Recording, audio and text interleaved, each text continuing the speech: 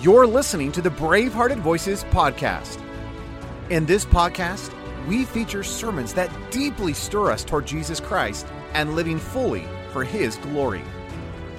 As you listen to this powerful collection of communicators from yesteryear, it is our desire that you be stirred to live a life fully given to Jesus Christ and discover a Christianity that actually works.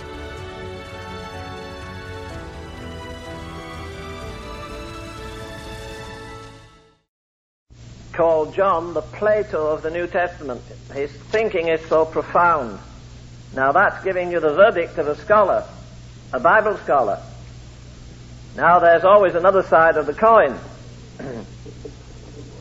This man, remember, is an uneducated man, a fisherman, and he was one of two men that went to minister, at least they went up to the temple at the hour of prayer. I don't know why they went, because nobody in the temple believed what they believed, and they didn't believe what the temple folk believed, but they still went to the prayer meeting.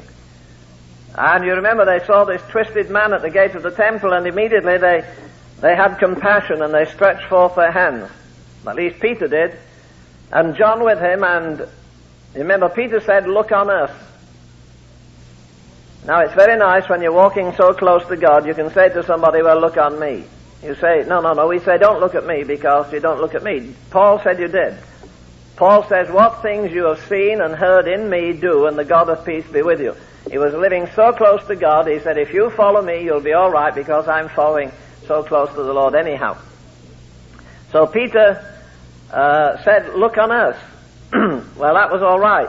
After the miracle, when the whole city was stirred, he said, "Look not on us, as though by our power or holiness we had done this." I like that.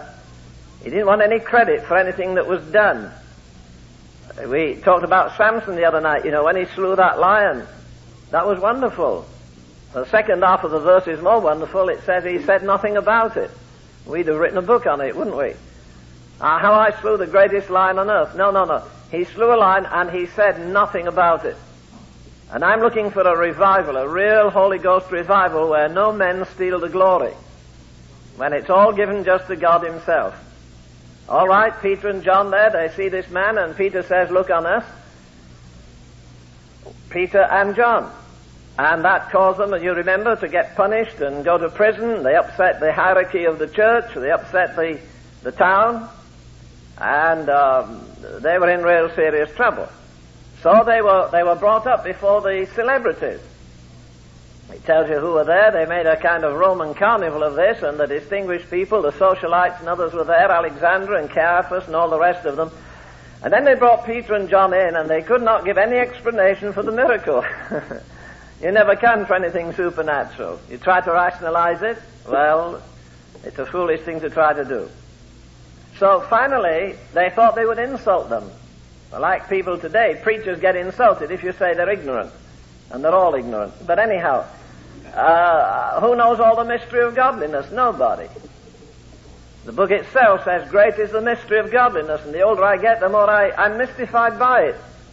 I understand more than I did 30 years or 40 or 50 years back, but I'm still mystified by many things. Do you have that trouble? The pastor does. So where two agree, it says it's okay. So we're mystified by certain things. And they looked on Peter and John and said, "Well, the whole town's disturbed. Not just a miracle, a notable miracle has been done. But we want to warn you about this fellow Peter and John. Do you know what? They're unlearned and ignorant men." Now that was the view of the world. Who were they? Peter and John, unlearned and ignorant. What did they do? Well, Peter wrote 2 epistles that I find very, very refreshing. And John wrote again this version of the Gospels, which he's being called the Plato of the New Testament. 92% of what is said in the Gospel of John is his own. He does not repeat and overlap like Matthew, Mark, and Luke. He's got 92% of new information. And yet they looked down their noses and they said, "Well, these men are ignorant. They're ignorant." And yet the ignorant man wrote the most profound interpretation of the Gospel. And then to add to his ignorance, he wrote the first epistle, the second epistle, the third epistle of John. And then really to put the cherry on top of the whole icing, to prove he was ignorant, he wrote the book of the Revelation. which still mystifies all the great men of the world. Now, if that's ignorance, I raise hands and say, Lord, give me a baptism of ignorance like that. I'm a candidate for it. Are you with me? Two of us, thank you. So we're heading the right way. We're concerned that we get a baptism of this ignorance, which is so amazing. Now, that 15th chapter is wonderful. Before we come to it, I think the whole of the Gospel of John is telescoped in the first verse. Can you remember it without looking at it? In the beginning was the Word was with God, and the Word was God. In the beginning was the Word was with God, the Word was God. All right, in the beginning is eternity, the Word was with God is equality, and the Word was God is deity. Now again, this Gospel, as we call it, it has many notable omissions in it. The other evangelists are very keen to record, for instance, the transfiguration of the Lord Jesus Christ. Now, John was there, but he never records it. He has no elaboration on it.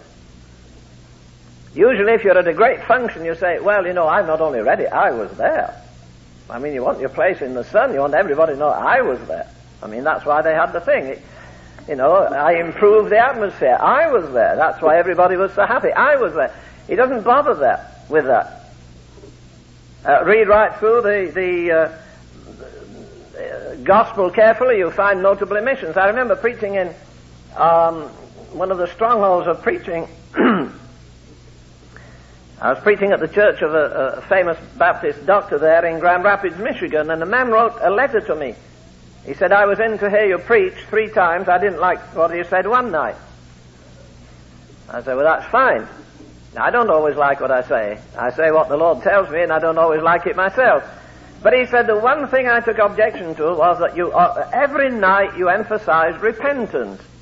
Now, you should know the Gospel of John, he said, was the last Gospel written, and there's no repentance in it. It was already outdated. Well, if you go to Luke, Luke says that John the Baptist began to preach. What did he say first? Oh, that's in the 3rd chapter. In the 4th chapter, Jesus began to preach. What did he say? On the day of Pentecost, Peter began to preach. What did he say? Right, I give you full marks for that afterwards. He knew all the answers. Well, that's right. Because that's the foundation. That's the gateway. If you're going to, I think a lawyer would call that the argument of silence. It isn't mentioned. Repentance is not mentioned in the book. Well, faith isn't mentioned in the book. I mean, it isn't mentioned here in the Gospel, as we call it, the Gospel of John. There's no list of the 12 disciples. He doesn't mention the virgin birth. He doesn't mention the first 30 years in the life of Jesus. He doesn't mention the Sermon on the Mount. He doesn't list the 12 disciples. There are a lot of tremendous omissions in this chapter. He doesn't mention faith. Is faith outmoded? He doesn't mention lepers. He doesn't mention hell. He speaks about 8 different characters. There are 8 miracles mentioned in John. There are 6 new characters he introduces us to. You see, he's got so much to say. He only has so much space, and so he's not going to bother with what's already been said in Matthew, Mark, and Luke. He's going to get over what he has to say. And again, surely it's very obvious, I can support that argument very easily, that he's saying new things, because Matthew, Mark, and Luke have never say anything like this wonderful chapter of the vine. If you start reading into into John, it reminds me of the 46th chapter in Ezekiel, where you have a river, and it says as you go in the river, there's water to the ankles, and then water to the knees. It gets deeper and deeper and deeper, water to the loins, waters to swim in. Well, as you read the Gospel of John, we'll call it that anyhow for convenience, the Gospel of John, when you get to the 14th chapter, which you remember begins with, let not your heart be troubled. Well, it's a good thing he said that, because they were heading for trouble. He was heading for trouble. They were heading for trouble. But you see, the great file leader, the Lord Jesus Christ, is an example in everything. I love a hymn, and part of it that says, "It is the way the master went, should not the servant tread it still." You can be sure of this. Anything that comes into your life, or almost anything, was in his life first. In all points he was tempted like as we are, and yet without sin. And so the 14th chapter is deep, the 15th gets deeper, the 16th deeper, 17th, a chapter I love very much, won't have time to talk to you about it. One of the greatest chapters, the chapter you feel you want to kick your shoes off, it's holy ground. A famous broadcaster was offering in a TV series recently a picture. He said, here, look, here's a picture of a book. I want you all to have it. It's on the Lord's Prayer. It's the best thing I've ever read. And it wasn't on the Lord's Prayer at all. It was on the disciples' prayer. We say, let's pray the Lord's Prayer, Our Father which art in heaven. That's not the Lord's Prayer, that's the disciples' prayer. It's the prayer he taught them to say. The Lord's Prayer is John 17. Jesus could not pray the Lord's Prayer. The disciples could not pray John 17. This is his own property. It's a very beautiful, very profound thing. But I'm saying again that John 17 has no comparison. There's nothing comparable in Matthew, Mark, and Luke to John 17 or John 16 or John 15 or John 14. He's breaking new territory here. He's introducing us to some very wonderful, beautiful new things. Now, the figure here is the figure of the vine. Don't do it right now, but when you get home, remember this is John 15. Go back to Ezekiel 15. And when you get there, read it, and it says this. I'll read it to you very briefly. Son of man, what is the vine more than any tree, or than a branch which is among the trees of the forest? Shall wood be taken from it to do any work thereof? Will men take a pin to hang a vessel thereon? You cast it into the fire for fuel, and the flames devour it, and it's burned. Is it meat? Is it any good for anything? Now is it? You go buy furniture and somebody says, well, this is cherry wood or this is mahogany or something. Did you ever see furniture made of the wood of the vine? You sure didn't. What good is it? He said you can't, you know how a vine is? It comes up an inch and twists that way and twists the other. The only thing you can make out of it will be corkscrews anyhow. It's so twisted you can't use it. They don't use it to make the handles of knives. The wood is useless. I was in a conference a few years ago and there was a man there, an oldish man, and he had been in the Middle East for more than 40 years as a missionary. And he had the most amazing collection of souvenirs. I used to gather them when I went round the world. I quit on that, but I used to like to bring things for the boys, for instance. And this man had an amazing collection of treasures.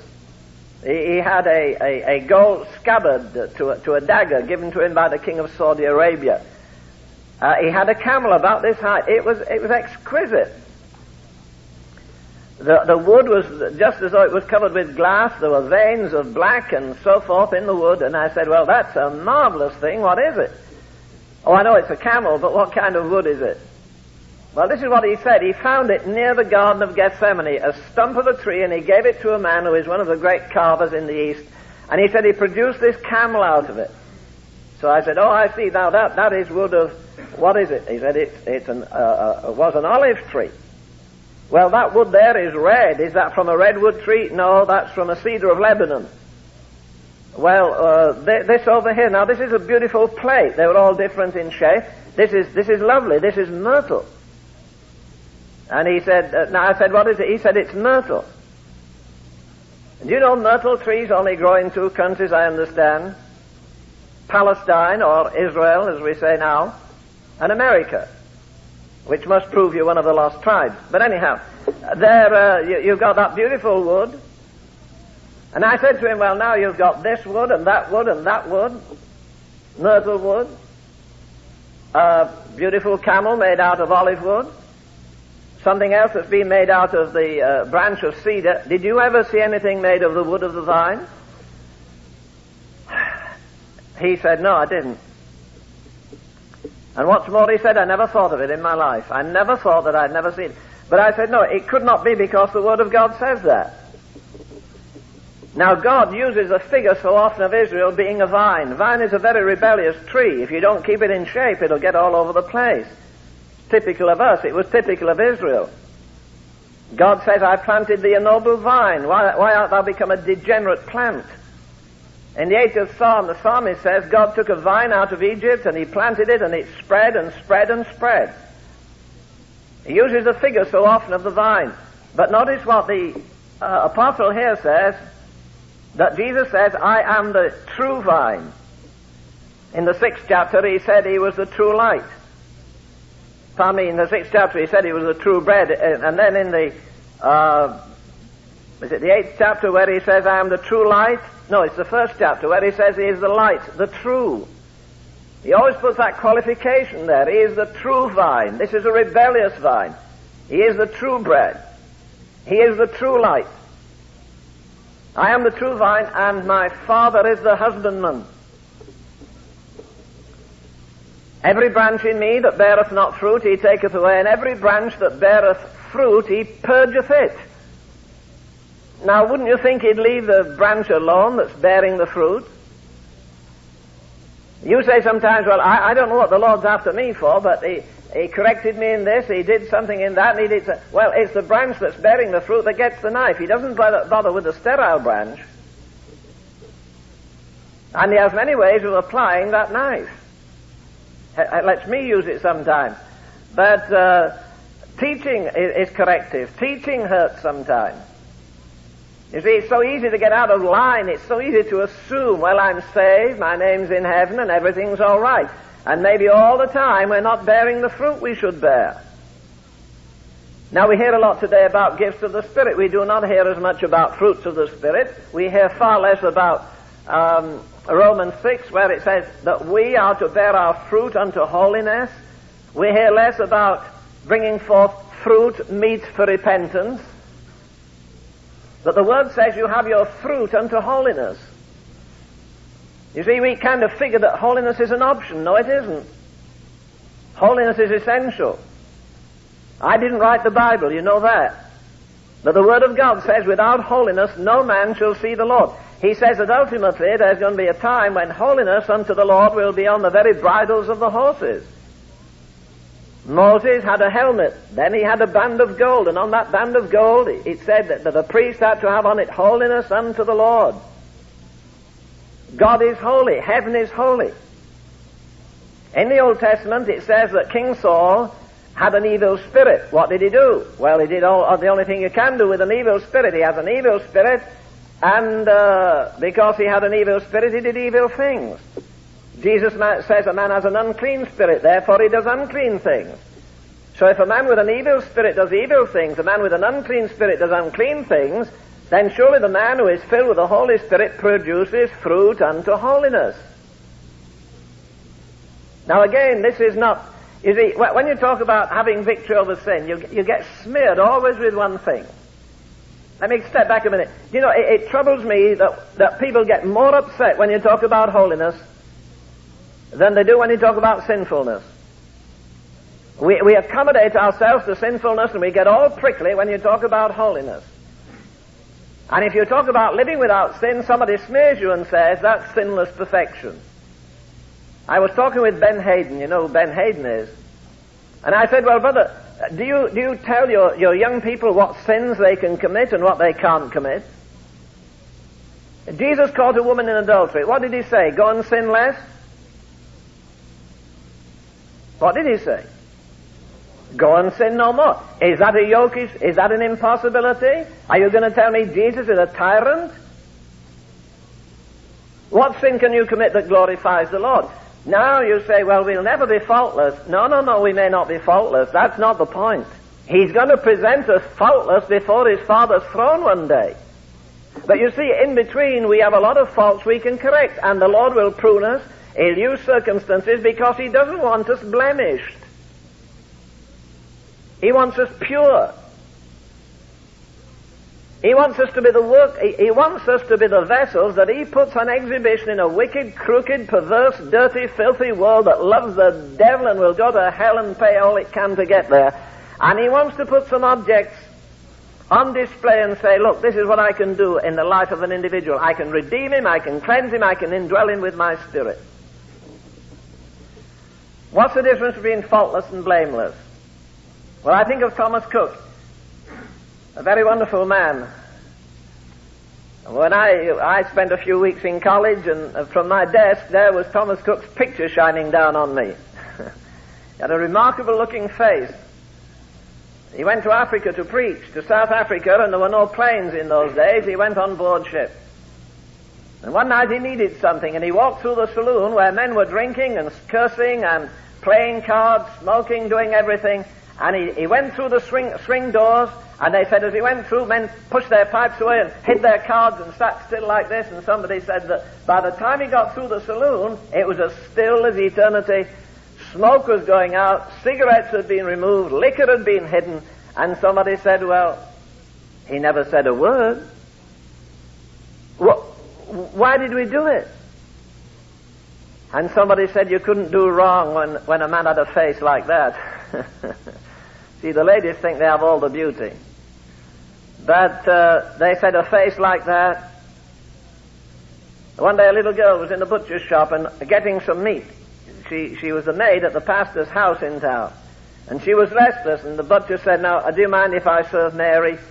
Mary, you're so fidgety. What's happened? She said, sir, we're having a very special guest this weekend. Do you know they've pulled all the furniture out of the room and they've cleaned it up? And she said, you know, they're making such a fuss, you'd think Jesus was coming himself. And he smiled. The week after she went for some meat, and he said, well, did you enjoy your guest? She said, sir, she was 14. Sir, do you remember what I said last week? That they were making such a fuss and commotion, getting the best china out, fixing the house up, that you'd think Jesus was coming? He said, yes, I remember. I mentioned that to my wife after. She said, well, sir, he came. He came. There was something about his presence. Let me quote one other thing here. A fellow in India wanted a set of my books, and he said, I have been publishing the books of Sadhu Sundar Singh, the great saint there. I said, well, I'll exchange a set of my books for your books. So I got this set of books of the Sadhu Sundar Singh. I'm a remarkable man. A man that preached in a town one day, and they got mad and hostile. And they opened up an old dry well, and they lowered him down in this well about 20-odd feet, 30 feet.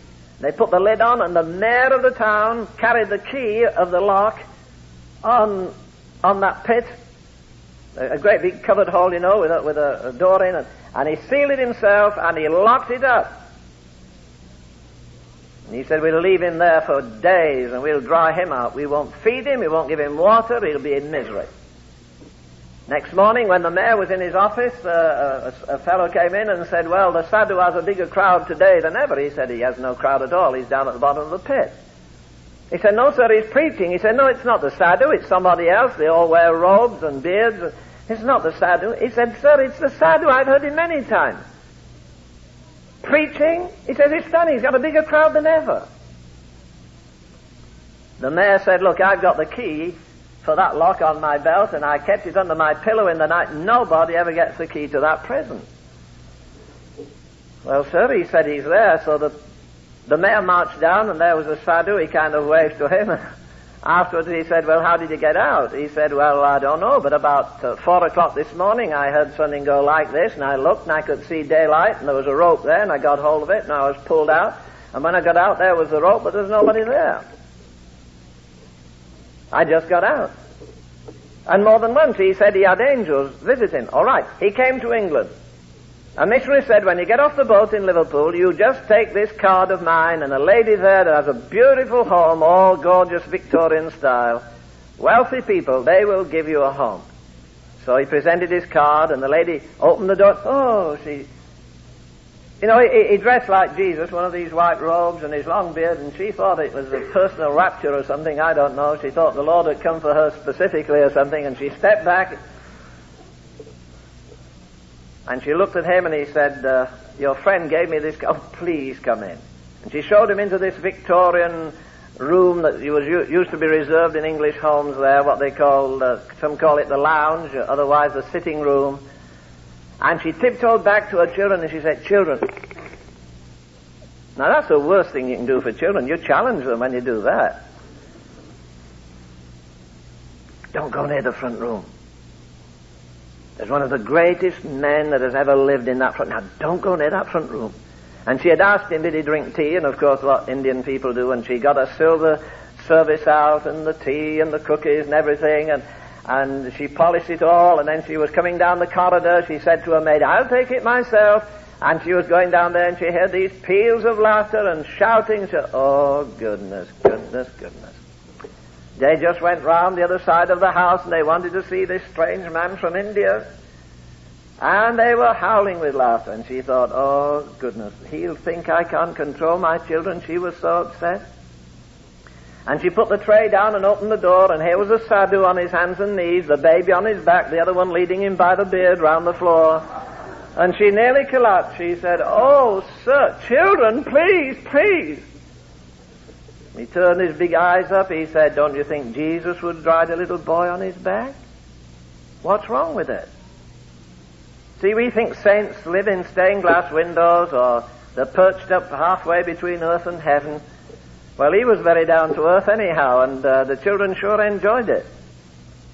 You see, there's a simplicity, there's a beauty. All right, Thomas Cook said this, that one day one of his friends, in his church actually, was due at a church meeting.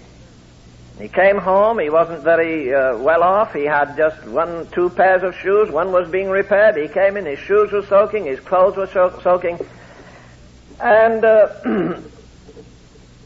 in a hurry he shouted to his wife, I have to be in church in about 40 minutes.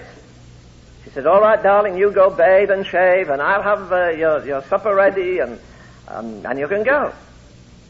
And he thought, my other shoes are being repaired. What will I do? So he slipped these off and he put them by the open fire.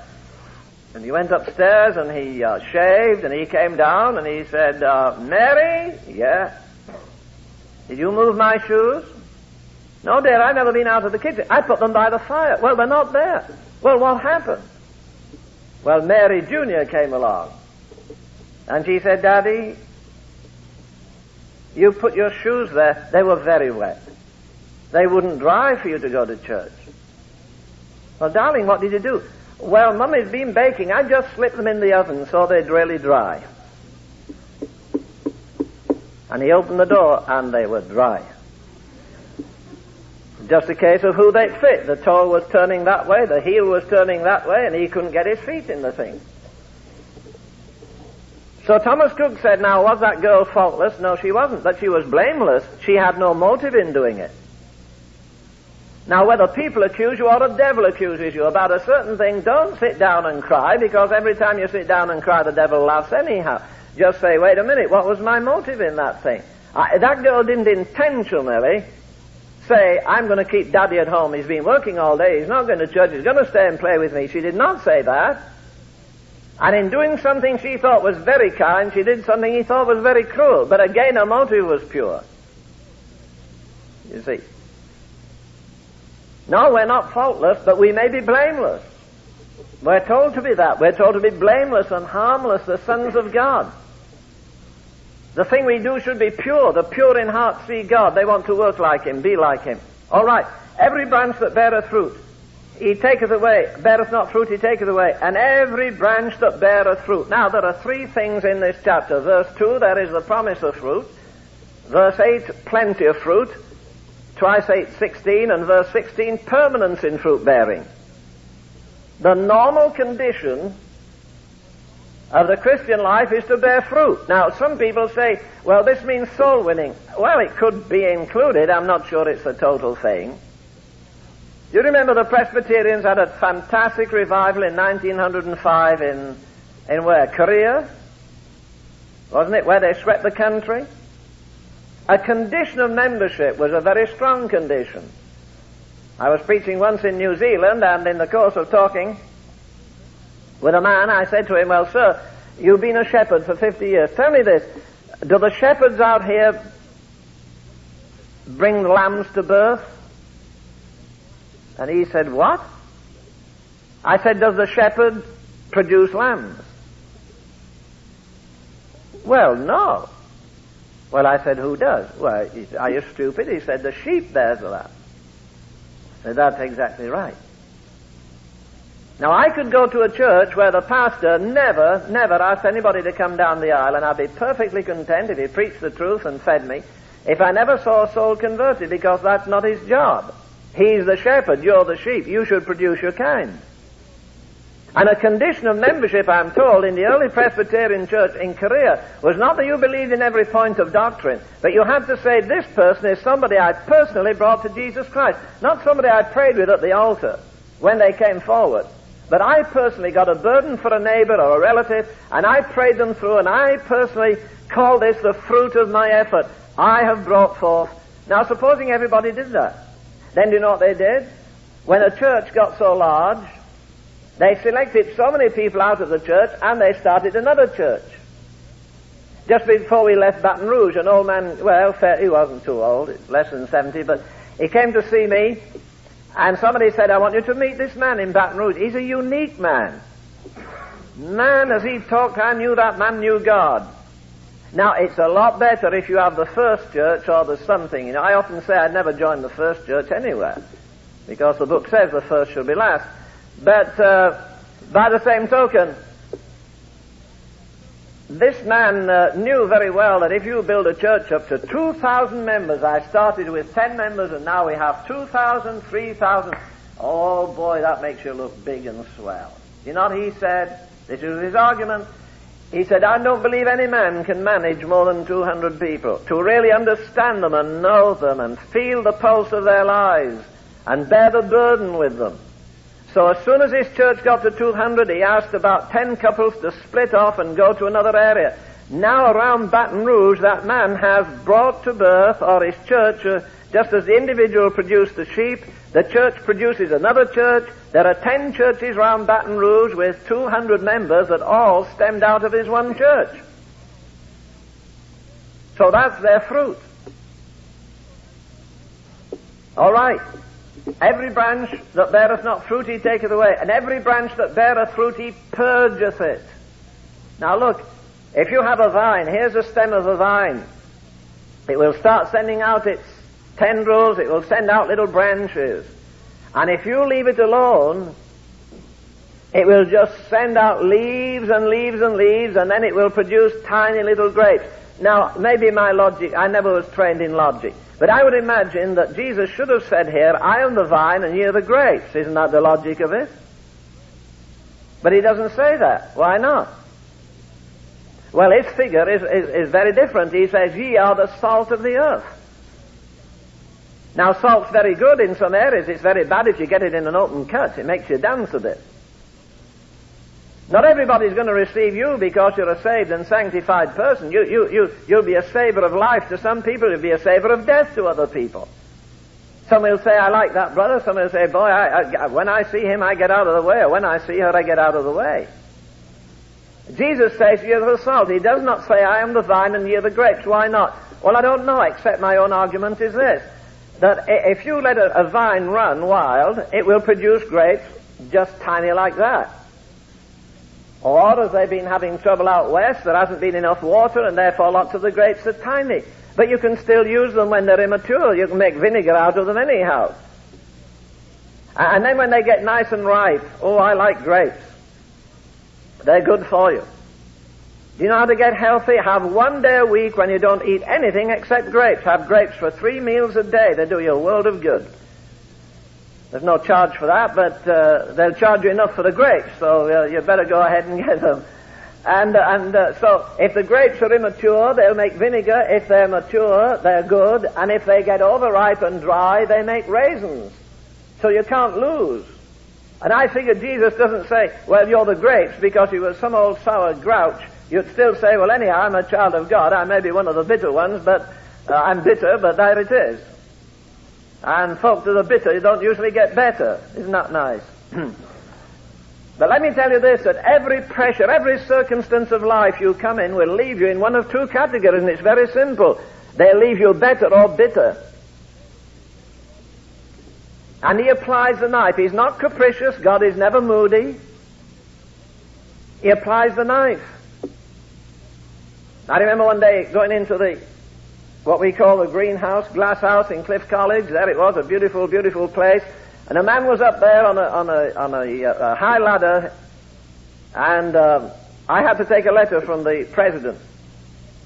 And I called his name, I forgot what it was, Stiles or something, and he looked down, and as I came in at the door, I was up to my ankles in leaves.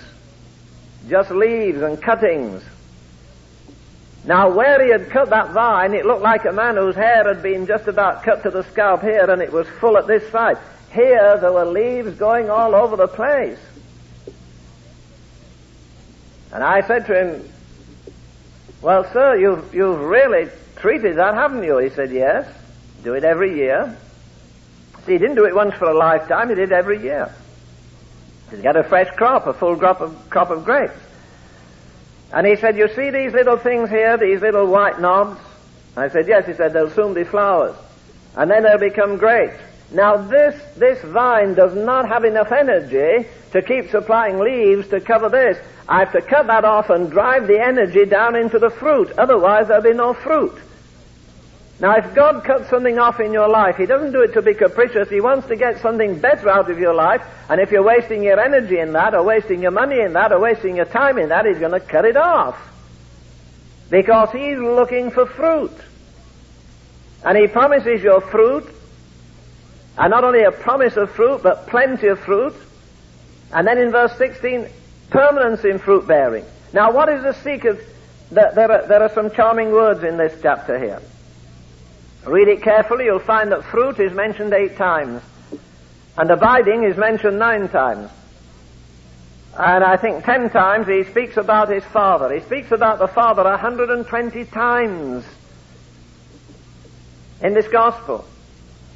You see, Matthew shows the Lord Jesus Christ as a king. Mark shows the Lord Jesus Christ as a servant. Luke shows the Lord Jesus Christ as the Son of Man. John shows Him as very God of very God. Step back to Luke a minute. Luke shows Jesus as a man dependent upon the Father. And so here is the emphasis. If you want to discover the prayer life of the Lord Jesus, you read the Gospel according to Luke. Because he says in every crisis in the life of Jesus, Jesus prayed. Now the other evangelists will tell you that Jesus was baptized in the Jordan and the Spirit like a dove descended upon him. But Luke says it was while he was praying that the Spirit descended on him.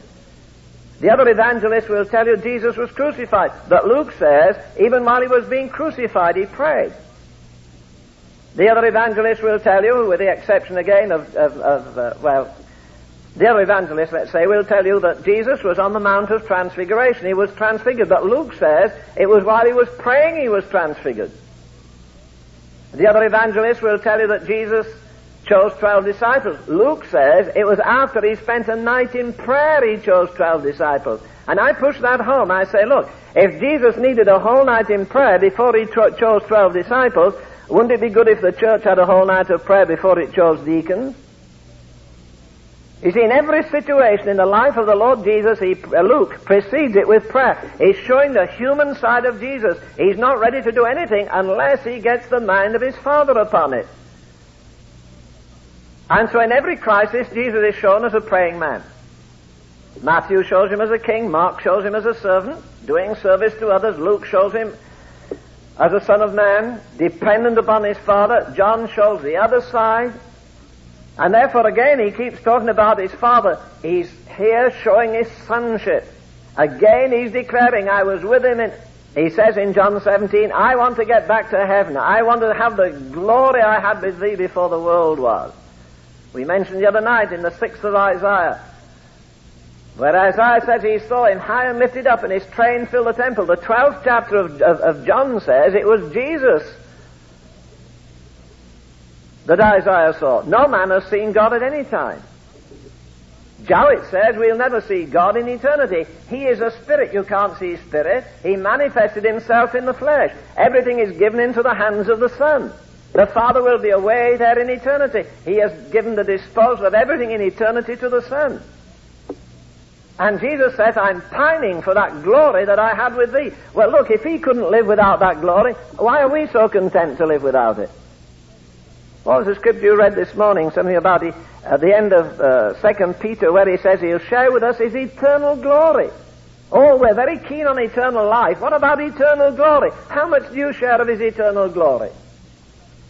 When are you almost not senseless with some revelation of his majesty and beauty when you're praying, for instance? or in the secret place. You see, the Lord Jesus is going to cut away all the surplus things in your life. I don't know why I thought of this morning. I was in a very famous church. 2 people asked me this week, why did you come here? I don't know whether they meant you should have stayed away, but they said, why did you come here? I said, I don't know.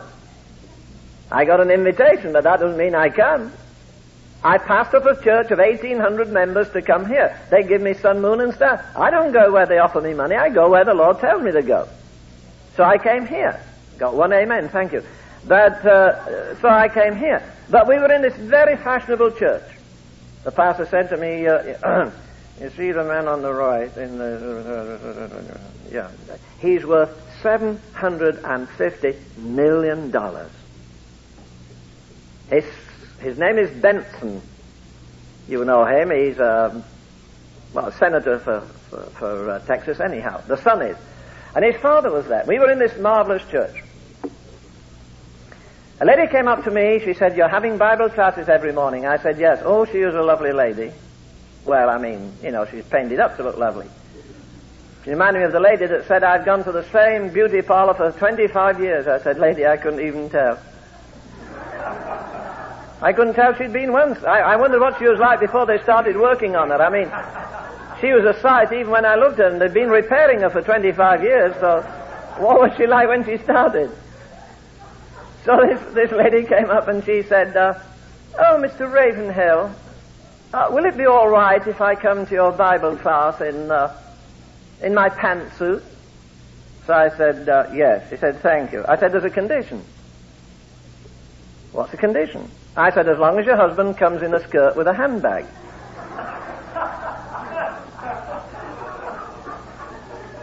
She said, my husband is the most famous surgeon in the South. As a matter of fact, right now, he's on a job, some special job somewhere. I said, well, that's all right. She says, well, I'll have to go because it's nearly time for me to take some tablets and something else.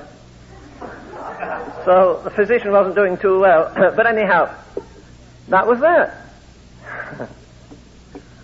He came home on the Thursday and he said, darling, how are you? She said, fine. Man, he said, you look different. You look so bright. You've lost that heavy look and weary look. You're almost like another woman. What happened? You know what it is? I told you if you stayed with those tablets and did so many in the morning and did this at night and that and something else, you'll be great. She said, well, dearie, I have not taken the tablet since Monday. You're crazy. No. Oh, well, what happened? And she said, well, I'll tell you, we've got an English preacher, and he's a bit different from other folk, and he's a bit blunt.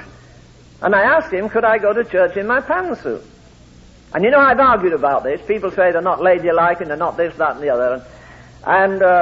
And he said I could go, as long as you came in a skirt and a handbag. He said, what do you mean, a skirt and a handbag? Well, I said, that's what the preacher said. But she said, as soon as he said that, I knew that I had a quarrel with God about wearing pantsuits. The Lord had spoken to me before about it. Now, I'm not saying you ladies are wrong for doing this. I'm telling you this actually happened. And she said, I went and had it out with the Lord, and I said, Lord, I've been rebelling on this issue, and I'll never wear pantsuits again. I'm just going to dress as I think I should be dressed properly, and so far. And she said, immediately heal me. Why? Because she was rebelling on a certain point, that's why.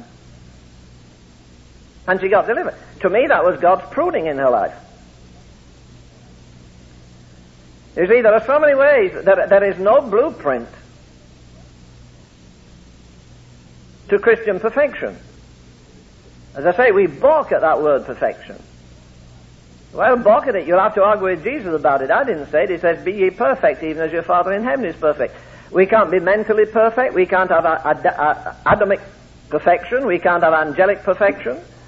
We can't have mental perfection, physical perfection, but we can have spiritual perfection in this area at least, that we love Him with perfect obedience, there's no disobedience, and we to love Him with perfect love. That's what it says.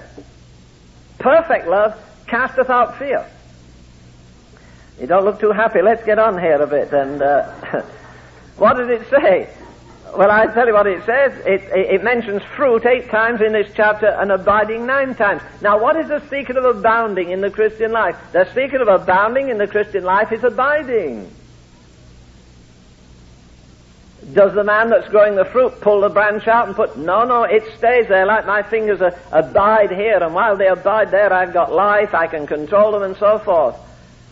And if we're abiding, we'll be abounding. The secret of abounding is abiding. The secret of communion is union.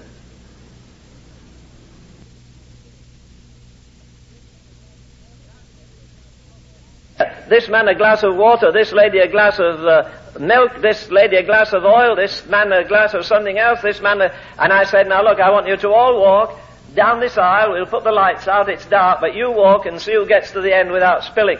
And somewhere they're all going to spill. They're all going to be shaky and maybe trip over something. Now what will come out of the glass of milk? Oil? What will come out of the glass of water? All that will come out of you if you get upset is what's in you. And if there's nothing in it, it won't come out. Isn't that profound? Now what did Jesus say? Jesus says, the prince of this world cometh, and he findeth nothing in me. Well, you say, that's wonderful. But he says, as he was, so are we in this world. Now when we become angelic and beautiful up there, you see, if the Lord takes anger and pride and all the other things out of your life, if somebody knocks you, you won't spill any more than if there's nothing in a cup. And you knock a man, he's not going to spill it. If you have a cup full of water and somebody jolts you, water will come out. If there's milk in it, milk will come out. If there's oil, oil will come out. But if there's nothing in, nothing comes out. And Jesus says, the prince of this world cometh, and he findeth nothing in me. He never rebelled against his Father. You think you have it rough sometimes? Will you remember this? That one of the most profound scriptures, as far as I'm concerned, is Isaiah 53. And it says it pleased the Lord to bruise him. He not only let him be bruised, it pleased the Lord to bruise him. And then later in the scripture you may remember that it says there, concerning the Lord Jesus Christ, that just as it pleased the Lord to bruise him, he spared not his own son. Now, if he didn't spare his only begotten son, why should he spare you and I? You see, a lot of us want salvation to escape hellfire. That's a fringe benefit. There was a very fine I never heard him. I once got a book of Dr. Moffat Gawtry. He filled John Wesley's historic pulpit in City Road, London, for some years. He was a marvellous man. Marvellous appearance, a lot of white hair, tall. It's about the most elastic vocabulary, I think, of any man I've ever read after. And he said one day, he said, the man that only wants forgiveness for his sins is toying with Christianity. If that's all you want, forgiveness for a lot of lousy sins you've committed, brother, you don't know a thing about it. You see, he wants to create in us the Christ-like nature. It's not only forgiveness of sins, it's Christ in you, the hope of glory. Now, if he's going to do that, again, remember, it's the branch that's bearing the fruit that gets the knife. Outside of reading the Word of God, there's nothing I like to read more than reading biographies and autobiographies. And sometimes not even of Christian men. You read the hardship and the trial and everything else. The neighbours were looking at some silly stuff. They were dropping loads of pitch blende at the end of somebody's garden and wondered what it was all about and said, well, that's Madame Curie, and she's an oddball anyhow. But remember what she did? I don't know whether she completed it, but she started exploration on X-rays and whatnot, and she went through travail. Almost every man who's pioneered scientifically has put up with as much as a Christian puts up with nearly. And Peter says, don't get disturbed because the world abuses you. The man in the world gets abused too. The man in the world has an accident. The man in the world gets bereavement. The man in the world may go bankrupt. The man in the world has trial, but he's no resources to go to. And if you live in him, there's a constant inflow, so that there is an overflow, and then there is an outflow. Because he came not merely that we might have life, but that we might have life more abundantly. The law of life is reproduction. Read the book of Genesis. Everything that had life brought forth its kind. If I have life, I'm going to bring forth my kind. I'm going to reproduce my kind, because his life is in me. The old life is gone. I have a new life in Christ Jesus. Every branch that beareth not fruit he taketh away, and every branch that beareth fruit he purgeth it, that it may bring forth more fruit. All right. One of the fruits is what? Just to take one of them. He says in verse 11, these things have I spoken unto you, that my joy might remain in you, and that your joy might be full. Now, will you remember this? He's moving right now from this 15th chapter into the shadow of Gethsemane. And his concern is not for himself, it's for his disciples. And he knows they're going to have the roughest time ever. He says, once I go, you'll be like sheep, and the wolves are going to come in. But I want you to have one thing. Now, he doesn't pray they'll be healthy. He doesn't pray they'll be wealthy. He doesn't pray that they won't have any smarts. He says, above all that comes, I want your joy, not just joy, but joy to be full. Now, skip over a minute into the 16th chapter. And in the 16th chapter, he says in verse 20, verily, verily, I say unto you, that ye shall weep and lament, but the world shall rejoice. And ye shall be sorrowful, but your sorrow shall be turned into joy. Go into verse 22 at the end of it. Your heart shall rejoice, and your joy no man taketh it from you. And then into verse 24. Hitherto ye have asked nothing in my name. Ask, and ye shall receive it, that your joy may be full. Now, he says the pruning will cause joy in your life. There may be some sorrow before you get to the joy, but this is what he says. I want you to have joy, and it's permanent joy. No man can take it from you. And not only permanent joy, but your joy shall be full. Now, he's saying to them, because they did not want Jesus, they could not believe that somebody better would come than Jesus. Oh, you're telling us that. We can't believe the Holy Spirit will be more wonderful than you are. Now, that's all right saying it. You're trying to cheer us up. Reminds me of the pastor that he had announced to his church that he was going to move to another church, and they were all sorry, but one lady wasn't there, so he went to see the old lady, and he said, well, you were not in church yesterday, so I thought I'd come and tell you personally that I've resigned from the church. Oh, no, my dear, he said, Dr. So-and-so is coming, and he's a better man than I am. He's a far greater preacher than I am. And she still cried. He said, don't you believe me? She said, well, the last pastor said that when he resigned. The disciples could not believe that somebody would come who was better than Jesus. And Jesus says, look, I am with you.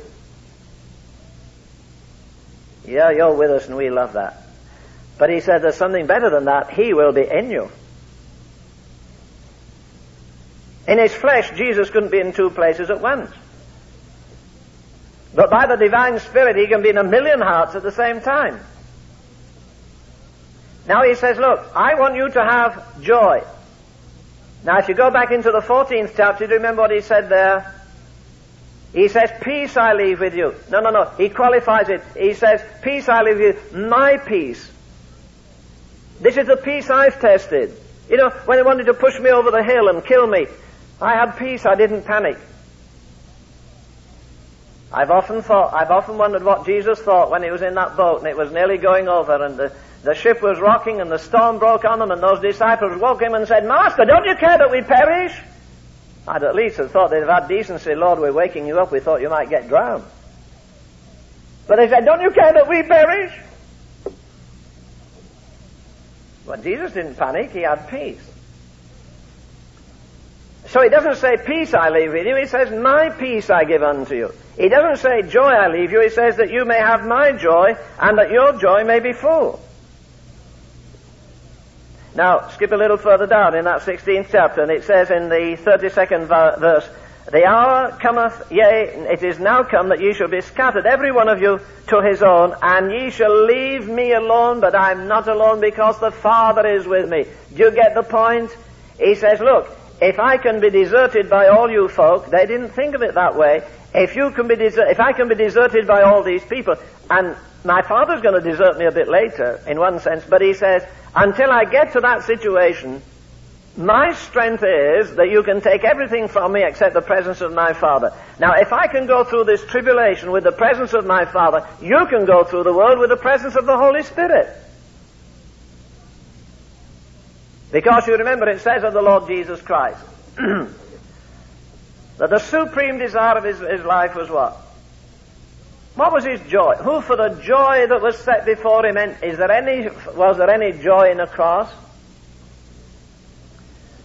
Usually for decency's sake, when you see a crucifixion, the person, the Lord Jesus, the thieves with him, they have at least a loincloth on. They didn't have that when they were crucified. It was part of their humiliation and shame to hang there on a cross. And yet the word says, who for the joy that was set before him endured the cross. Well, we say his joy was, number one, he was going to defeat the devil. Number two, he was going to bear our sins. Number three, he was going to have resurrection. I don't believe that's the order. I believe the supreme joy of Jesus was, this is the will of my Father, and I'm going to do my Father's will. My supreme delight on earth is to make God happy. Now, I don't paint pictures like the good doctor. I do paint sometimes, and I draw. And my favorite subject is eagles. I like to draw eagles. They're very fascinating birds, I think. Somebody came in my office one day and saw a sketch I'd just about finished, and they said, did you do this? I said, yes. I said, yeah, can I have it? That's what you're going to say, can I have it? I said, sure, you can have it. I can? Oh, I'll treasure this, I'll frame it, I'll put it up. Oh, by the way, would you just get your pencil and autograph it? I said, no. You want to autograph it? No, that's the worst eagle I ever drew. I don't want anybody to know I drew that eagle. I'm not autographing that thing. I'd be embarrassed if somebody said, oh, I saw a drawing of yours in so-and-so's house, an eagle. And I'd say, the weather's going to change, isn't it? Don't you think I'd switch him off. I didn't want to talk about that. It's a mess. Now let me ask you this. When you finish living a day on earth, do you think the Lord can autograph your life? Do you know why? Because the Word of God says you and I, we are His workmanship. Now at the end of the day, either you've lived in the flesh or in the Spirit. Either at the end of the day, I'm an embarrassment for the Lord to sign my life and say, that's His workmanship, my workmanship. Can He autograph your life at the end of the day and say, that's my workmanship? I'm glad that child of mine lives in Marshall or lives in Jefferson or wherever you live. Nagadoches, is it, or somewhere like that? A fancy name. Why didn't you call it Smithborough? It would be easy to remember. If you lived out wherever you live, can the Lord say, look, I put that man there in that factory, in that bank, in that hospital, in that office. He's my workmanship, and at the end of every day, I'm glad to sign my name at the bottom and say, that's the kind of saint I can produce. In a rotten, materialistic, selfish world, full of sensuality, everything that's vain and vulgar and vicious is promoted. And the good book says that you and I are to think on whatsoever things are pure and lovely. Heavens, where will you find them? Outside of the sanctuary, the saints of God and the Word of God. Everything's contaminated and rotten. It's got the devil's mark on it everywhere. And God sets us up. I reminded you the other day, it says that there were saints in Caesar's household. All right, I'm going to have to let you go. I'm not too willing, but I will. But anyhow, let me say this. You see, grapes are lovely, but most folk don't like grapes that way. They like it liquid. They like wine. There's only one way you can get wine. I remember we were out on the west coast, and I said to Martha, let's stop at this vineyard. And we stopped. There's a fellow there smoking, a big stodgy there, smoking away, and he's talking about footballers only, he's swearing and carrying on, and he reaches for a bunch of grapes, literally this size like this, and he takes a knife and slashes it like that, and bangs it down into a big basket, and then he picks the basket up and threw them in a dump truck. Well, is there anything more tender than a vine? When you see a vine and you see the grapes with the blush on them, those blue grapes with the blush on them, and oh, they're so lovely. And this big husky guy doesn't know a thing about that. He gets them up and he slams them there in the basket and he slams them in a truck. And then they take them into a factory and, they do it different now. They used to have a rock about the size of this desk and hollow it out. And it had a little hole at the front. And the man would come with his grapes and stack them up, and then he'd roll his trousers up and jump on top. Did he wash his feet? Sure he did, while he was doing the grapes. And he stamps the grapes through like this, he stamps away, and the juice comes out at the front, and he bottles it very, very carefully. Oh, isn't that a terrible business? You look after a vine and you prune it and the sun shines on it, the flowers come first and the bees come and insects come and then the grapes come, and when you get the precious things you pulverize them and knock the shape out of them, but look what you get out of them. Now that's a law of life. It says in the Old Testament, bread corn must be bruised. You don't think of that. You dear ladies that work so hard, at the end of a Monday the ladies are so tired they've been pushing buttons all day. And on the washer and the dryer and the toaster, and bread comes already sliced, and soon they'll have it buttered for you. You won't have anything to do. But what about when they put that corn in the ground? I mean wheat. And you put it in the dirty ground, and you cover it over with dirt, and it stays in the wet and the rain, and the snow comes. And then it comes up a little, and a bit more, and a bit more, and then it gets ripe, and then you cut the head off it with a threshing machine. Then you put it in a machine and toss the thing around till you get all the chaff off. And then you put it in something else, and you scrub the hard husk off it. And then that's not enough. You put it in the mill and grind it into flour. And my dear mother used to buy it. We used to buy it by what we call a stone in England, 14 pounds at the time, and she used to put it in a big old pot there and put water in and yeast and punch it and punch it and punch it and then put it by the fire, and it would rise up like this. She said, it's ready to go in the oven, and then she'd bake it. Oh, the poor thing's gone through enough tribulation. Why roast it to death? A few weeks ago it was freezing. And then you put it in a machine and tear it apart, and then you put it in the oven and bake the thing. Then you bring a knife and slice it. Then you give it to the cannibals round the table, and they tear it with the teeth. I mean your relatives, sorry. And they tear it with the teeth. Isn't that a painful business? But we don't think of it. You just pass the bread, please. The brown bread. You don't eat white bread. The whiter the bread, the sooner you're dead. And so you take this nice brown bread. But look at all the processes it went through. It's taken months for that bread to get to your table. You don't think that much about it. But everything God uses, He breaks. He took bread and break it. A woman bought an alabaster box of ointment and she break it. And Jesus said, this is my body which is broken for you. The old Hebrew scholar in Scotland, if you ever see his book anywhere, buy it, the sayings of Rabbi Duncan. He was a little fellow. He wasn't a rabbi, but he was so profound in Hebrew they named him the rabbis in the University of Edinburgh, New College. And whenever he taught Hebrew grammar, he used the scripture, he used the Hebrew Bible. And he was teaching one morning on Isaiah 53. And he came to that verse where it says, He was wounded for our transgressions, and He was bruised for our iniquity.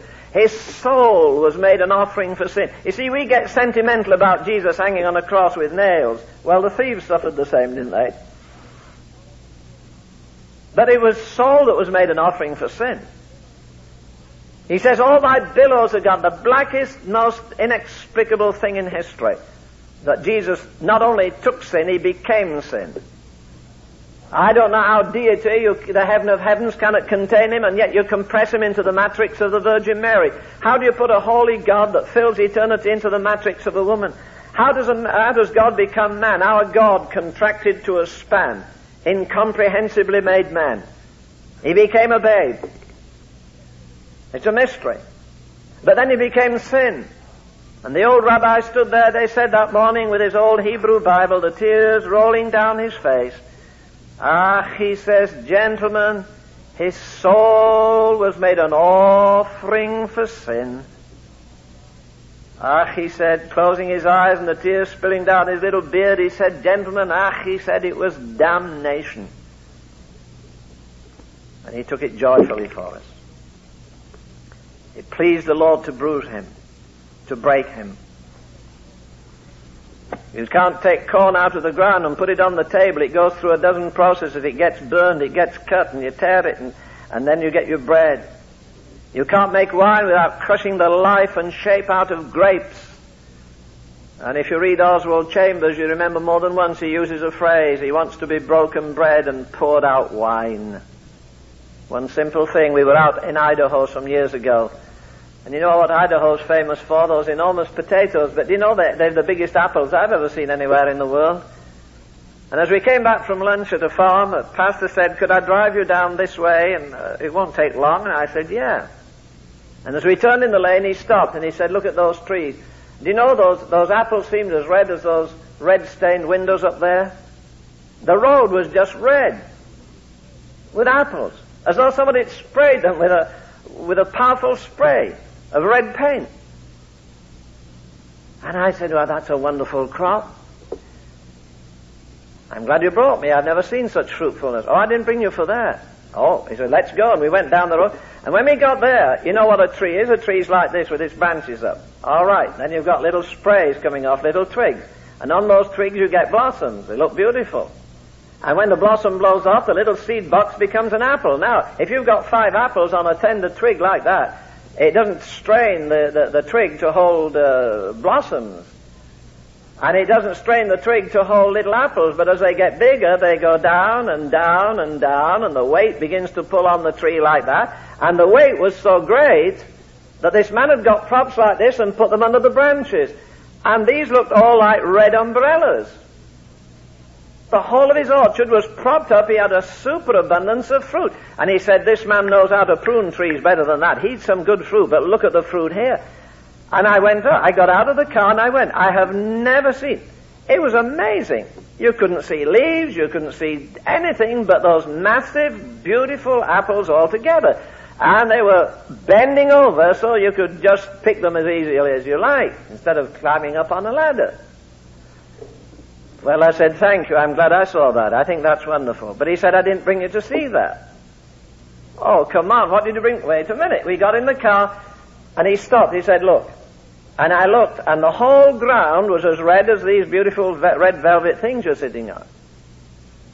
Well, I said, how come? I never seen that. Well, look again, he said. Because it wasn't clear at first. But you see, he ran out of props. And so this branch has been working all the year, maybe many years, to get a superabundant. You know what it did? That branch pulled itself out of the stem of the tree. And that branch was so loaded that rather than yield its fruit, it pulled itself out of the stem of the tree, just as though you cut it with a knife like that. And the trees were all lying on the floor. They looked like cartwheels, loaded with fruit. Then I turned and I looked across the road, and there was a tree. It had some fungus on it. Nobody bothered with it for years. He said, he doesn't bother with his orchard anymore. He's ranching. He doesn't bother with fruit trees. But there at the top were 2 apples in the breeze like this, shaking like mad, as much as to say, hey, look at us, look at us, look at us, look at us. I learned a few lessons from that. I learned that the tree that bears the most fruit is the humblest. It's the lowest. I learned something else from John 12. That the law of reproduction is not only life, it's death. It's death. Except a corn of wheat fall into the ground and die, it abideth alone. But if it die. And I remember Norman Grubb. Oh my, gives my age away. Let me see. He came to a meeting I was in 1932. That's a few years back. C.T. Studd had just died, the founder of their mission. And people were saying, no movement ever survives its founder. Methodism went down after Wesley died. Salvation Army went down after Booth died. And the WEC will go down now, the founder's dead. And I remember he stood there and he said, well, if it does, that's fine. The sooner it dies, the better. But he said the law that we have had in this fellowship, and he was a son-in-law of C.T. Studd, and C.T. Studd wrote that little epigrammatic thing, if Jesus Christ be God and died for me, no sacrifice can be too great for me to make for him. And I remember Norman standing there, he was a young, fine-looking man there, and he said, if it dies, fine, but he said the law of reproduction is death, except a corn of wheat fall into the ground and die, and he said this is where our society dies right now. We're just caught in a bind. Our leader has died. We don't have much prestige. There's been a split away from their group because they thought C.T. was too severe. And he says this is either death or resurrection life. I don't know how many missionaries they had then. I guess they've about 1,500 round the world right now. And they never ask for a penny. And if they came here and spoke, they wouldn't ask you for a penny. They've lived by faith all the time. God meets all their bills. The law of life, the law of, the law of pruning and the law of life are the secret of success. But if we'll abide, we'll abound. If we have union, we'll know the secret of communion. And if we abide in Him and His Word abide in us, because this is what it really comes down to. While this chapter is on fruit bearing, it's on prayer too. That when He's pruned away all the superfluous things in our lives and got us down where He wants, then we shall ask what we will. My daddy was talking to a man one day in a hospital, and the man said, well, don't talk to me about God. He doesn't answer my prayers. I've prayed with problems and He's never answered me. And my father just said this. Supposing the Prince of Wales walked in this room and King George was standing here. He was our king at the time. Supposing you said to the king, King, I'm a subject of your kingdom. Would you give me $100, please? Do you think he'd give it to you? He said no. He said, well, supposing the Prince of Wales said, Father, I need $100. Do you think he'd get it? Oh, well, sure, immediately. He said, why? Well, he said, because he's his son and he pleases his father, and father said that's exactly the thing. Because we're children, because we're the sons, because we do those things that are pleasing to the Father, He hears us. And whatsoever we ask in His name, according to His will, He gives to us. So if He's doing some pruning, that's all right. The fruit will be better when you get further up the road. He only takes away what's unnecessary.